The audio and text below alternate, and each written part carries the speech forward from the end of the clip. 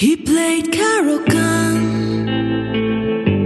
His rating was higher, but from move 17, the king's side was mine. Took my chances fast. My rook was a knife, and my almighty queen, a beast on each 6. Hello, everyone, and welcome to Ladies Night, the official podcast of U.S. Chess Women. I'm your host, Jennifer Shahade, and you are listening to the artist Huga of HugaMusica.com, and that is a song that certainly captured my heart. Oh, Capablanca.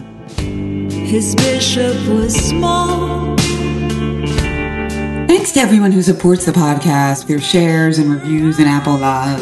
If you want to get more involved in all we do at US Chess to empower girls and women through chess, please consider a tax-deductible donation of any size to our US Chess Women program and reach out to me with any questions. He has more experience, but I won't lose again. Hello, everyone, and welcome back to Ladies Night. This is Jennifer Shahade, and I am super excited about my guest today. I've wanted her on my podcast since its inception for her lucid writings on science and justice. She's a theoretical physicist, and she just wrote a paradigm-shaking book, The Disordered Cosmos, A Journey into Dark Matter, Space-Time, and Dreams Deferred. Our guest today, Dr. Chanda Prescott-Weinstein, is a professor of physics and a core faculty member in women's studies at the University of New Hampshire. That's right, why not both? She's also the co-creator of the Particles for Justice movement. This book is both an ode to her love for physics and astronomy, a tour of some high-end lowlights of her own remarkable career, and an impassioned call to make the world of science and the world more amenable to everyone, to all genders, to Black women, to non-binary people, and to working people. There's so much overlap with this book and chess, and indeed, Chanda is a chess enthusiast, and we get into that in this podcast where we talk about how she got involved via the Hip Hop Chess Federation, via Wu Chess, and how we met. As she writes in her book, it may be that what we think we know is incomplete and will not be complete until we are able to think beyond how white men are trained to think in a Western educational setting. It's my pleasure to introduce Dr. Chanda Prescott-Weinstein to Ladies Night. Thank you so much for joining us. Thank you so much for having me. I have listened to a lot of your interviews and talks, both before the book and after the book. And one of them, you explained on the BBC what theoretical physics is. And I don't think it had ever been explained to me like that before. It sounds like this magnificent mix of math and data analysis and philosophy. Can you translate it for the chess crowd? Oh, man. I wish I had prepared for this question, right? Because then I could have some really smart analogy with things that we do when we're trying to play chess or something like that. There's data that we're collecting about the universe, and there are people who are doing experiments. And so sometimes theoretical physics is trying to come up with explanations for stuff that we have already seen. And then sometimes theoretical physics is using math and extrapolating from what we already know to create new ideas and try them out and make predictions for what we would expect to see if that theory or idea were correct. So one way of thinking about this is that we're wrong a lot of the time, and we use math to try and describe the universe, and we're constantly basically in a back and forth between, with the data and the math and trying to match them together. And when it comes to math, it sounds like, from reading your book, that you fell in love with science and theoretical physics more specifically first at 10 years old when you saw A Brief History of Time. Where did your love for math come in? Was it kind of hand in hand with physics, or did it come a little later? I actually liked math first. So I was a kid who I just really liked patterns, and I really liked the pattern of times tables. So for me, I always think, these days I've been thinking a lot that my origin story with math is really in times tables, even though I really liked addition and subtraction when it was first taught to me. But I just really liked the patterns and numbers. And so I think actually part of what attracted me to theoretical physics was the idea that the numbers weren't just this abstract thing, but they were actually a language that allowed us to write down stories about the universe in a way that gave us predictions of physical phenomena. And that was an amazing idea. So I think for me, that was the attraction, was actually this opportunity to use math as a tool and to get paid, because I knew I was going to have a job of some kind when I was an adult. Wait, so when did you fall in love with the times tables? How old were you then? I was in first grade, so I was 6. And there was a 5-year-old who had skipped kindergarten who was in my class named Anna. I still remember this like very clearly. Her name was Anna. And she knew something called the times tables. And I continue to be someone who's generally, I'm fine when people know what I know, but I'm horrified when people know things that I don't. And so I was just like horrified that there was someone in the class who knew something that I didn't. And so I went home and demanded that my mom teach me times tables. And she was like, I can't. My mom's always been really uncomfortable with math. And at that point, I was living with my mom as a single parent. She was like, ask your dad the next time you see him. And so I was like, Dad, you have to teach me times tables. Initially, it was like this demand because I just wanted to like keep up with the smartest girl in class. But then when he taught it to me, I was like, whoa. So like if you put like another 2 after the symbol and then you add another 2, that means the same thing. And that was just like really mind blowing for me. And I used to just like sit around and like write out the times tables for fun. Like it wasn't something that was assigned to me. So you loved the fact that you could like flip it so that if it was like 3 times 4, it could be 4 times 3 or 3 times 4? I was particularly fascinated by that, right?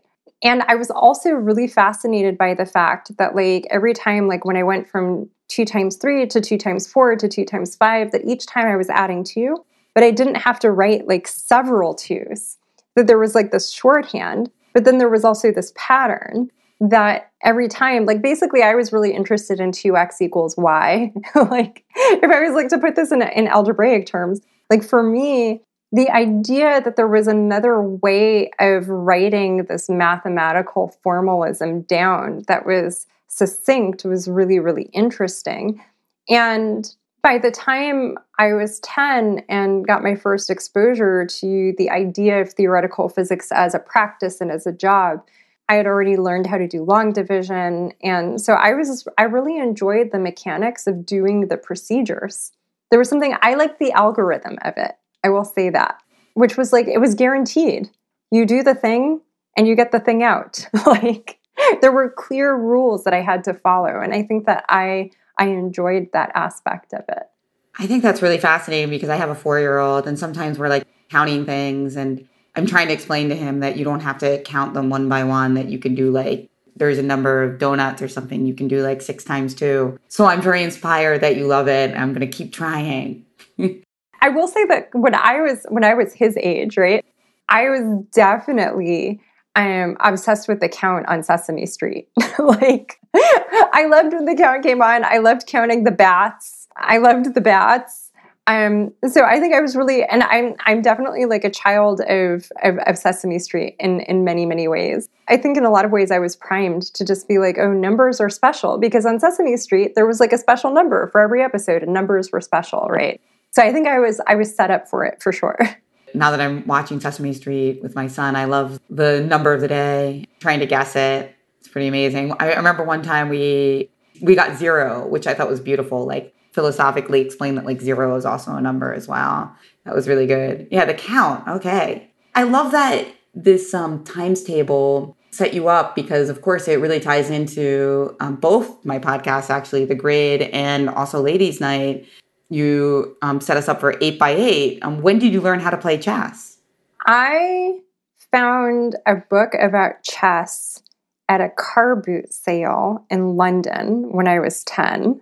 It was the summer I turned 10. So I found a book about chess in a car boot sale. And I think at the time my impression was that chess was something that smart people did. And so if I wanted to be smarter, I should learn how to play chess. And so I actually taught myself how to play chess without a chessboard, because all I had was the book. I didn't have a board. I didn't have pieces. So I learned with the old notation, and that was how I learned to play chess. And then I think I demanded for like my holiday gift that year, I asked for a chess set. And so my dad bought me a chess set, and we played one chess game, and my dad like really prepped me for it. And he was like, okay, you're going to lose a lot of games before you win a game. So I just want you to be prepared for that, and I don't want you to get discouraged. And then we played, and I guess like he went too easy on me and I beat him. And that was actually the last time I beat my dad at a game of chess. When I was like, I don't know, I must have been like 11 years old or something like that. So that's how I got into chess. And I'm probably still about as good at it as I was back then. Sounds like no matter what you did, there was going to be a high chance that math would be involved in some way. But this movie kind of put you in that direction of the love for physics and astronomy. Yeah, and I will say that even though like I don't have a particularly high competency with chess, maybe that's the way that I will put it. I do think that that's partly a matter of practice and like, what I got super focused and engaged with. But it's also the case that chess has at various points like played a pretty important role in, even helping me like exercise my brain and focus my mind. And even like the way that you and I first crossed paths, because I got really interested in the way that the chess community had some of the same dynamics that I was seeing in the physics world around race and around gender. And I was intrigued by that. And I was particularly intrigued by like people who were talking about combining hip hop and chess.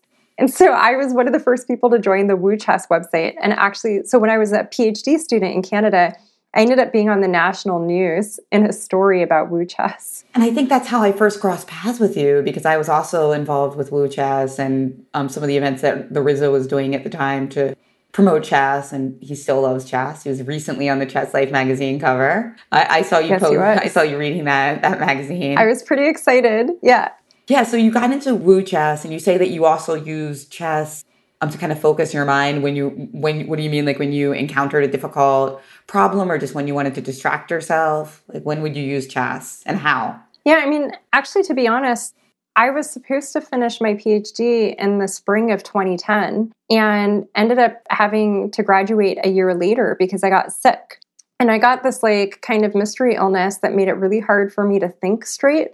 And it was worked out that it was some kind of like bizarre like vitamin deficiency that like almost never happens. And so it took like a really long time for people to work it out. But I was having a hard time calculating, right? Like, and for me, as someone who was basically done with a PhD in theoretical physics, that was actually like a pretty big deal. So I was like, okay, well, I don't know what's going on with my brain, but I know that the brain can be trained. And so I sat down and I started playing chess every day, and I started doing chess puzzles every day. And that was part of how I retrained my brain so that I could start calculating and focusing again. So for me, chess has always been like a really important tool when I feel like I'm not able to kind of like, I don't know if it's stress or not feeling well or whatever. Chess is the thing that I come back to when I want to be like, okay, I go back to the basics. This is how we solve problems. This is how we think. That chess for me is the place where I do that work with my brain.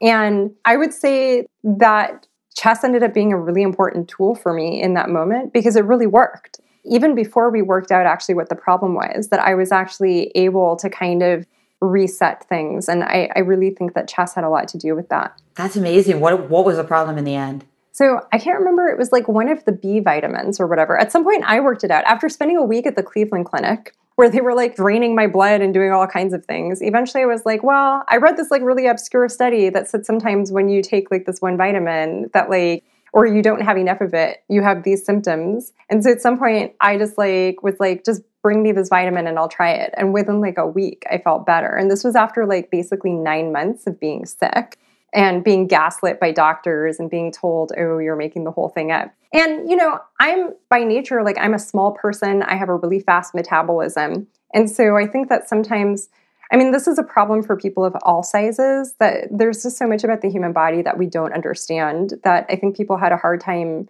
treating me. Like the doctors were constantly assuming I had an eating disorder, and I've never had a problem with an eating disorder, luckily. But it was one of those things where part of my self-treatment was actually playing chess, because I was like, even if I'm stuck in bed, even if I'm not able to calculate, the one thing that I can do is puzzles. And with chess puzzles, there's nowhere to go but up. No matter how bad you are when you start, if you just keep doing them persistently, you will get better. And that's like an amazing thing. And actually, I think like the amazing thing about the chess community is that it has set itself up so that there are so many different opportunities to find those tools to use, even if like you can't afford chess lessons. And there are always like people willing to play games with you online. And so it's impossible to not have chess tools at your disposal pretty much 24/7. And the other thing I like about puzzles is that they're not zero sum, right? Like you're competing against yourself. So you don't actually have to win against somebody else in order to up your previous score, which is fantastic, especially when you're in recovery or trying to refocus your brain. What did you use at the time? Were you mostly using online puzzle tools or like an actual book?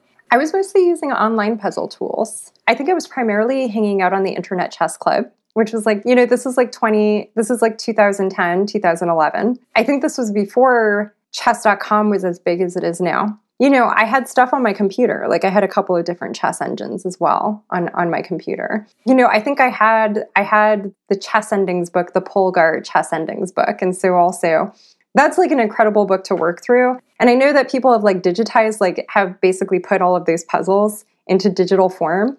But it really is a different thing to sit down and do it with a book. And I don't know, this maybe makes me sound old, but I always encourage people to actually have the experience of doing some of these things from a book and not just sitting in front of a computer, even though computers are increasingly important in chess. Even over the last decade, I think that's changed dramatically. I completely agree with you, Chanda. And people who work with children very frequently and also with like training children to be like some of the greatest players in the country for their age, like my brother, Greg Chahadi, or Grandmaster Irina Krush, they tell me that a lot of the times if a student is lagging, a lot of the time they recommend that they start doing puzzles in books or over the board. And we're talking about like little kids. And apparently it often makes a big difference that causes a plateau at some point if they're never reading any written material. To pivot to another reason you were interested in the chess world, you mentioned that you saw some of the similar problems with racism and sexism in chess as you were observing in science. What do you mean by that?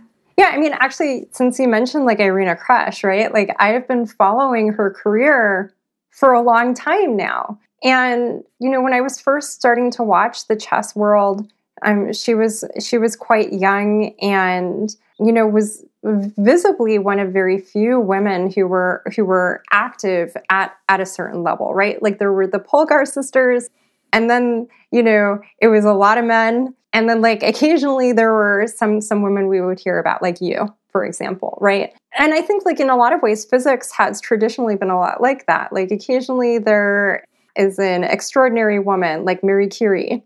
And then it's a lot of men. And then, similarly, I think, again, one of the reasons that Wu chess drew me into it was like the very specific articulation of what if we pitched chess specifically to Black folks through a website that's like chess is a Black game, right? And not just like for playing in the park, but also playing online. And I think that pulled me in because in a lot of ways it was similar to the messaging, the conversation that we were having at the time in the National Society of Black Physicists, which is saying like physics is Black. It's not just a thing for white people. Excellence in physics is a Black thing. Excellence in chess is a Black thing, right? Like one of the great things about the Riza in the most recent cover story in Chess Life was actually the inclusion of his games. And actually, like my spouse sat down with one of our chess boards and like worked through the games and then came over and was like, look, I have to show you the way that he messed this game up. It's really incredible, like how he messed this game up, right? But there's just something different about it when you see someone who you identify with in some way, that it's not because like there's anything inherently like, well, I was going to say there isn't anything inherently Black or white about the chess pieces, but this is the one place where there is something inherently Black or white about the chess pieces, right? But it's not there's nothing inherently racialized about it. Where like race or gender comes in is the representation of what you say as a Black woman can achieve at the board. And when you see examples of, someone like you can achieve at the board, you're more likely to be like, all right, I'm going to push through those hard spots because I know someone like me can achieve at the board. Absolutely. And you mentioned that there's nothing racial about the pieces. There are debates that kind of crop up from time to time, especially recently, because like there was I don't know if you read this story, but I think it popped up on Yahoo News about an AI that was listening to a chess video with Agad Matar and Hikaru Nakamura, and it got flagged for like white supremacist content because of talking about like the white pieces versus the black pieces and white having a better position or a superior position. And from time to time, people do question whether white moving first is something that should be reconsidered. What do you think about that conversation? I'm particularly interested in your thoughts because you do talk in this book about your expertise in dark matter and some of your ideas that if it was you who had to name it, you wouldn't call it dark matter. Yeah, so I guess before I give my opinion about that, I should probably give like a very quick summary of like, what is dark matter. So dark matter was first hypothesized in the 1930s by a Swiss astronomer named Fritz Zwicky. And he really started to think about this because he was looking at stars orbiting the centers of galaxies and was seeing something in the data that suggested to him that maybe the speeds that they were moving suggested that there was a bunch of matter in the galaxy that couldn't be seen. And this was something that basically went unverified until Vera Rubin and her colleague Kent Ford in the late 1960s and early 70s actually went and looked very carefully at lots of stars orbiting galaxies. And they realized that there was a lot more, that the stars were going too fast to match the amount of radiating matter in the galaxy. So there was luminous matter in the galaxy, but it didn't explain the speeds of the stars. So this suggests that there's a bunch of invisible matter that actually makes up the majority of matter in the galaxy. A galaxy is like 80% dark matter and like 20% like stars and gas and the stuff that we can actually see. The problem with calling it dark matter is that it's actually invisible, as I just said. So light goes right through it. So it's not dark like your floor is dark and that means like it's absorbing more light and your walls are white, right? And so like light is more likely to bounce off of it. In the case of dark matter, light just goes right through it. And so I really think it should be called invisible matter. I'm not sure and convinced that the use of the word dark can be divorced from how people thought about dark in the 1930s and really all the way back to the 1880s when people were first asking this question of, are there, quote, dark objects in the sky? And that goes back to Lord Kelvin, who was a member of the House of Lords at the UK at a time when, they were actively colonizing the South Asian subcontinent. They were all over Africa. Africa was literally known at the time as the dark continent.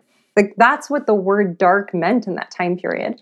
I haven't seen any discussion or historical record of what Fritz Zwicky's like relationship with all of this was and like what his views about race were. So there's no way for me to know exactly like was he consciously thinking about it? Is it part of his milieu? So I will just say like my main beef with the use of the word dark is that I think it gives people the wrong impression of the phenomenon, which is that it's an invisible, like if I hold out my hands and somebody put some dark matter in it, you would see my hands exactly as the way that they are. They would feel weighed down to me, but you visibly, like across Zoom, would not see anything different. But I think it like raises an interesting question because the word dark also evokes different things for different people. Like for people of color who come from communities where colorism is a big topic of conversation, the word dark means something different to us, positive and negative, depending on what your experience with colorism has been. So in the case of dark matter, it's more that it's a misnomer than racist, but in people's everyday use of dark, where they might say like their darkest hour, that is like a relationship between classifying things that are dark or blacker as bad. Yes, exactly. I mean, someone was actually just tweeting at me this morning about a really good example of this, which is that like sometimes writers will say like, oh, he became very furious and his complexion darkened, which is like, there's always like, dark means anger, it means bad, it means scary, it means dangerous. And, when we reflect on having that association with the word, and then there are also people who are dark-skinned, that this translates very quickly into associating their skin color with something that's bad or something that's foreboding. And we also know that that's actually a historical, like social phenomenon, that those connections have been drawn. So again, I think it's hard to separate the use of dark in the 1930s from that social context. But I don't know if it was meant as a racist thing, if it's unintentionally connected to narratives about race or colonialism. But it is, these questions about what happens in chess. I think it is always interesting to think about, regardless of what the intention is, right? Like maybe there is no racial context for why white goes first and black goes second. But when we're talking about bringing children, for example, who have a particular association with the word black and the history of what it means to be black in the United States, for example, and then you're telling them that black always goes second, then the question for me isn't whether the chess pieces are racist. They're just like little inanimate objects. And the game's been around for centuries, since before slavery, since before the United States existed. But then the question we have to ask is it worth it to us that Black children who, are not historical experts, are still just putting the world together, maybe have this association for them? And I think that that's an interesting question to have, even as someone who tends to be like very traditional, like, oh, don't change the rules. But maybe that's, maybe it's not worth it. I think it's philosophically quite interesting. I mean, chess didn't always used to be black and white. It used to be more red and white. But the additional issue comes actually from this AI situation, which of course was investigated, and the video and the channel was checked, or the strike was cleared. But I think the problem is also all these things like you have to say more often, black is worse here. Black is trying to equalize, because, in the majority of openings, that's the case, right? Right. So it's just these like sentences that the AI caught up on because they come about so much more frequently. But, there's a lot of resistance to conversation about this in chess because it's seen as like frivolous, that, there's so many, more important issues like police brutality and like lack of representation of people of color in chess. And so for somebody like me, who's also interested in these philosophical, like linguistic questions, I think it's worth talking about, and it's also worth asking, is the conversation worth having? I think the answer is yes, and I'm glad you agree. But there tends to be a lot of resistance to it.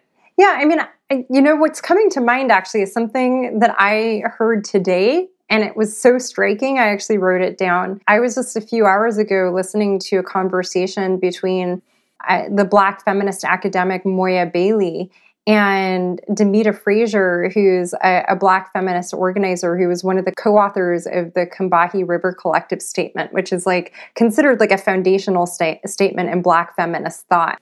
And Moya has a new book out called Misogynoir Transformed, which I highly recommend, about Black women's digital activism.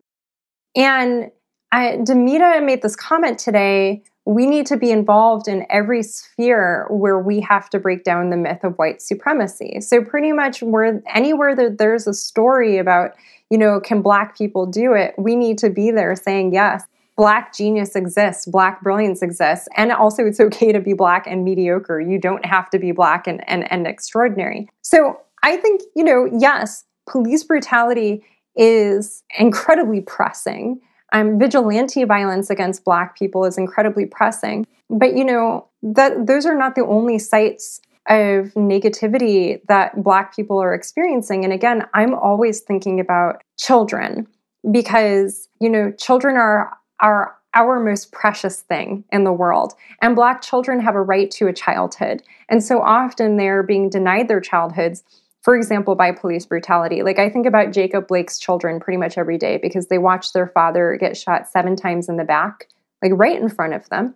And, he lived, but they're always going to have this memory. And I don't know how you have a childhood after you witness something like that. But I think that there are also small things where like throughout your childhood, you're getting the message of like, oh, being Black is different from being white. There are different opportunities. And so I think it does matter what Black children are hearing at the chessboard when they're listening to chess commentary. It matters whether they only ever see like white men giving commentary on chess, whether they also see women of color doing it, whether they also see white women doing it. So I actually do think that those conversations matter a lot. And I think the interesting thing about that AI story that jumps out to me as a scientist is that this is one of the few stories where like the AI was like really vigilant. Because like the other thing you can think about is what if you were training the AI on that conversation and the AI then walks away and is like, okay, in its little digital brain is like, white better, black weaker, right? White stronger, black weaker. And so that's what's interesting is that the AI was like, had been trained properly to raise questions about that. And usually the problem with artificial intelligence is that it goes in the opposite direction, which is that given enough time, AI just becomes racist because like it listens to people and learns from people the same way that children do, right? I don't think the way that AIs learn is the way that children learn, but I think you see some of the same patterns, which is like, children aren't born racist. They have to be taught that. Yeah, that's some fascinating conversation there. And that's exactly why I think it's worth having the conversation. And maybe one of the reasons there was such a negative reaction to this was because for some reason, the conversation came up in the wake of George Floyd's murder, and it just didn't seem like the right time for it. And I do recognize why that was like perhaps bad timing. In your book, you have a wonderful chapter it's called The Anti-Patriarch or Agender.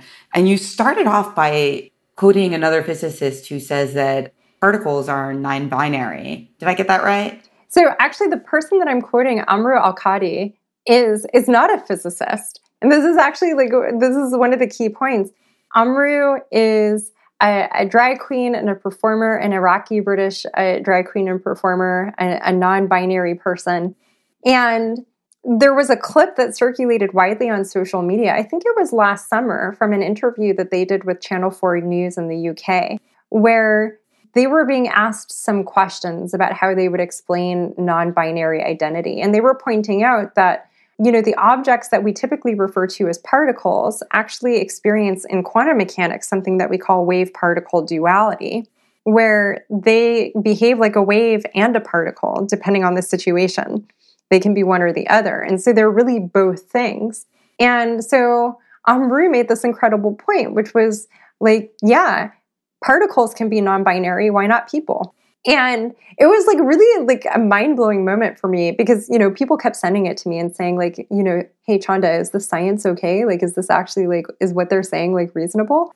And I was like, yeah, this is like such a great explanation.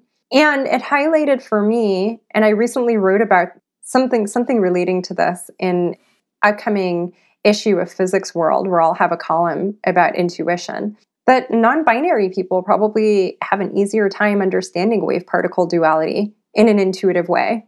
Because the idea that something or someone could be two things at the same time is not so like outlandish. The way that, for those of us who are used to living in a world full of binaries, it can be hard to think of that kind of duality. But that duality is very fundamental when you don't live in a world of binaries in the same way. Yeah, I thought that was a really beautiful part of the book where you talk about how, because they are non-binary, it would be natural for the physics world and the science world in general to be more accepting of non-binary identities and, quite frankly, very curious about it. And then I thought, of course, about chess and about how that's definitely not the case in chess, that chess is very much about binaries and, black versus white, the knight versus the bishop. Demis Hassabis famously talked about how, like, he thought that was the central tension of chess. And that's how he got his funding for DeepMind, that the bishop is worth about 3 and the knight is about 3, and yet they have such different powers.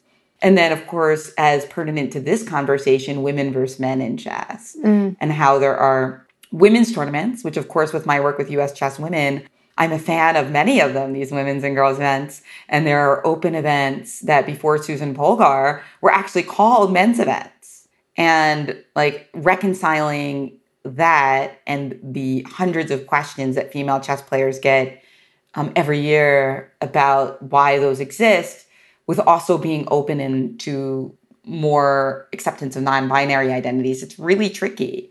So what are your thoughts on that? Like, how do we both promote women and girls chess events and also make space for opening our mind to a different concept of gender? My general feeling about this, and I know that there are lots of people in the trans community and non-binary community who are thinking about these things in different ways, but my general attitude about this is that one of the reasons that we create these spaces that are, for example, specifically for women and girls, is to have autonomous spaces where the power dynamics are different, where the power dynamics of patriarchy don't affect us in the same ways that they do in so-called mixed environments, where men somehow end up having more power than women and girls. And if we start to think about it as spaces where power is organized differently and routed differently, then really, I think that those spaces for women and girls should become spaces for women, girls, and gender minorities. That what we're really talking about is people who have traditionally been marginalized in a society that's fundamentally patriarchal. So my take on it really is that women and girl spaces have to be open for anybody who identifies as a gender minority, for anyone, I shouldn't say identifies as, for anyone who is a gender minority. And I think that means that sometimes people who are trans masculine, that actually the space where they will feel most at home and most welcome will actually be in a place that's traditionally for women and girls. That's not always the case for trans masculine people. Sometimes those folks are actually like, I just want to be in the spaces that are traditionally like men's spaces. I think that we have to look at it as who holds the power in society and what are we doing when we come together in these spaces for people who have been traditionally marginalized in chess or traditionally marginalized in physics. And if our goal here is to create a space where we feel seen and supported and safe and uplifted, then our trans and non-binary fam need that at least as much as cisgender women and girls do.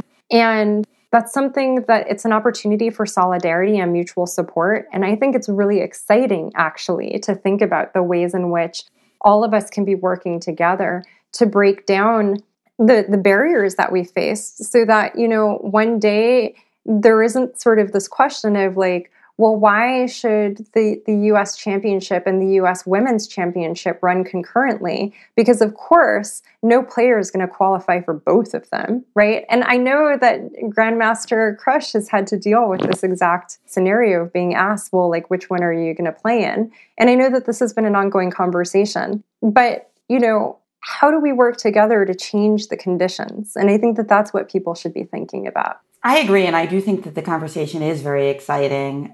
And I should clarify that we do have a transgender policy at US Chess that allows for anyone to change their gender if they have changed their, identification recently. And that would allow them to play in women's tournaments. And we also have our programs open to gender minorities. And you did help me with that language, so I want to thank you, Chanda.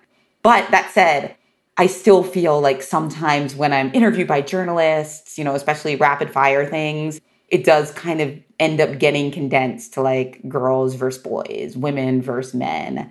That does feel like sometimes it's exaggerating that gender binary, which is the opposite of what I want to do. So it's important to just kind of like continue to be like conscious of how to direct the conversation instead of getting directed by it. Yeah, I think we're all learning, right? And that's something I talk about in that chapter, the anti-patriarchy agender, was actually even working through continuing to see myself as a woman in some ways, but also understanding myself as agender, as not having an internal sense of gender. And people like having questions about that, my own questions about that. I think that we're all still learning, how do we expand the conversation in a way that is supportive and uplifting? And again, I always think about, if the person in front of me were a child, what circumstances would I want to create for them? And I think that that's always a great thought experiment for us to return to, which is how do we create the conditions where children are nourished, they're well cared for, they have the health care that they need, and they have the psychosocial support that they need to develop into healthy adults. So I'm constantly thinking about what are those circumstances, but I think we're all still learning. And I agree that those questions from the press continue to be challenging, particularly, I imagine, for you, as someone who's for so long been the face of, in many ways, women in chess in the American media in a lot of ways. that people expect you to stick with women and girls in chess, even, because of the organizational work that you've done, because of the books that you've written, like books plural. And we're all working on it. And I appreciated, it was so easy for us to have that conversation about including gender minorities. And I think sometimes it's just that much, which is just you're not going to know everything. But the question is whether when someone comes to you and says, hey, have you thought about this? You're like, yeah, cool. I want people to feel welcome. That was really part of it wasn't necessarily you knowing that off the bat, but having the spirit for it. In a lot of ways, the most key thing. And I think what people need to understand is that even if it's a small percentage, that's, I think, why people kind of get confused or well, there's not some huge percentage of transgender chess players that want to be involved. So why do we have to talk about it so often? Because it's not just about the percentage, it's about what's possible, what people can imagine. I think it's definitely about what's possible. But, I think part of what's interesting about that is then people make these statistical arguments about oh, it's a small number of people. And I'm if it's a small number of people, then you shouldn't be that stressed out about it because it's not actually going to change things that much for you, right? Calm down. The amount of panicking that people do while also shouting it's a small number of people. And it's you have to pick one. You're either upset because it's a lot of people, or you're in a serious moral panic about a very small number of people. But pick one. That's a great point. And I just want to shout out again your book as we conclude the interview, because it's at once a real reflection of who you are, which is so many things at once. And also it's just really well written. And thank you. I love writing and I love reading. So just on a sentence level, I think you deserve a lot of credit, especially because you wrote it pretty quickly. It seems like you wrote it in about a year, right? It was about a year and a half. And I would say some of it is based on writing that I had done over the years. And so about 25% of it, I had in some draft, when I sat down to actually draft the first draft of the book, I had some version, but all of it got rewritten. Anybody who pulls up any of the writings that it's based on would be yeah, I see the foundation here. But almost everything, sentence by sentence, got re-examined, rewritten, reorganized. And who's your inspiration, on a sentence level? And when did you fall in love with that, craft of writing? My goal was to have at least one sentence that I think Jane Austen wouldn't have been ashamed to put her name next to. I just when I think of people who really knew how to write at the level of the sentence, Jane Austen knew how to write at the level of the sentence. And so I think I'm always thinking about how can I get a sentence that is as good as Jane Austen's. I will also say that I've been very inspired by Kiese Laymon, who is an essayist, memoirist, and novelist. His novel Long Division is actually being re-released this June. And it's about time traveling Black kids and white Jewish kids in Mississippi. So folks should pick that up. I might recommend it as a Mad Woman's Book Club suggestion for U.S. chess. Kiese is constantly talking about craft. I'm so lucky to be friends with him. I'm so lucky to have been edited by him. He has this really beautiful piece that I think you can find on his website where he says, we not good enough to not write 4 hours a day. So he's basically always saying, work at it. Even him, he's brilliant. The man just talks in genius sentences, but he works hard at it. And so like chess, it's a matter of practice. Yeah, he's wonderful. And you did your book opening event with him, and it was wonderful. And there's a YouTube video of it, which I can link in the show notes. He also wrote a Heavy, which was a bestseller, but Long Division was before that. But what was the sentence that Jane Austen would have approved of? Because I have one that I'm going to end the show with, but I don't know if that's the one. You know what? I'll just let you pick one. This one I love. You said, you stood there looking at more white dots than I could count, and the white haze that inspired the Milky Way's name, a combination of stars that are too small for our eyes to resolve and illuminated gases. I felt filled with wonder, but also intense grief. I love that one. That was talking about your experience in Hawaii and seeing the stars like you'd never seen before, but how it also presaged this difficult decision that you had to make, which I guess I won't give away the whole story because it'll take a little while, but you guys should read the book because that is a really beautiful setup. I have to say, I'm really proud of the opening of the book. Really the first sentence, once upon a time, there was a universe. I feel when we talk about craft, An opening sentence is really important because it determines whether someone keeps reading or it's like, I'll put the book down in the store, right? And I feel like that sentence has a pretty good hook, particularly since like it's not a novel. It's not science fiction. Once upon a time, there was a universe. It's our universe. But I've also had multiple people tell me that sentence just worked for them. So I feel pretty good about that one. The first one. Yeah. Well, and we just have to bring Jane Austen back to get her opinion. I would love to talk to zombie Jane Austen about it. Well, you just have to get the time to go the other way. Yeah. Which you said, there's no real reason that shouldn't be the case. We're not exactly sure why. My son doesn't understand it. He asks me all the time why he can't go back to being zero. I love that question. That's such a good, he's like a little rabbi. That's such a good, rabbinical question. I'll have to get you now that we're all vaccinated. Hopefully, pretty soon I can have you answer that question for him. Yes, I'm sure you'll do a better job than we do. Excellent. I look forward to it. Thank you so much, Dr. Chanda Prescott Weinstein. She is a fan of chess. She used it at a difficult time in her life, and she also is a theoretical physicist, author of an incredible new book, The Disordered Cosmos. And I'm so glad that you did find your way in the chess world a little bit because it allows our world to learn from you. And I think there's so many commonalities and also so much that we can learn from the work that you've done. Thank you so much for having me. This was so much fun. It was a great time. Thank you. If you like what we're doing at US Chess to encourage women and girls to explore STEM fields, accentuate competence, and approach an even ratio with a focus on intersectionality, your donation to our US Chess Women programs is always appreciated and tax deductible. The US Chess suite of podcasts, including Ladies Night, are produced and edited by Jason Andre at 7 Season Films, Photography and Media.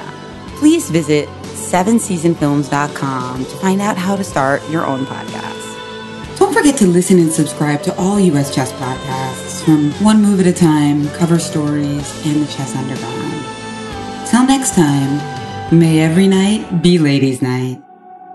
Now according to Stockfish, I got it all wrong. After slightly advantage, I had nothing but my dear Capablanca. You tell me we learn more from our defeats. Who needs victory?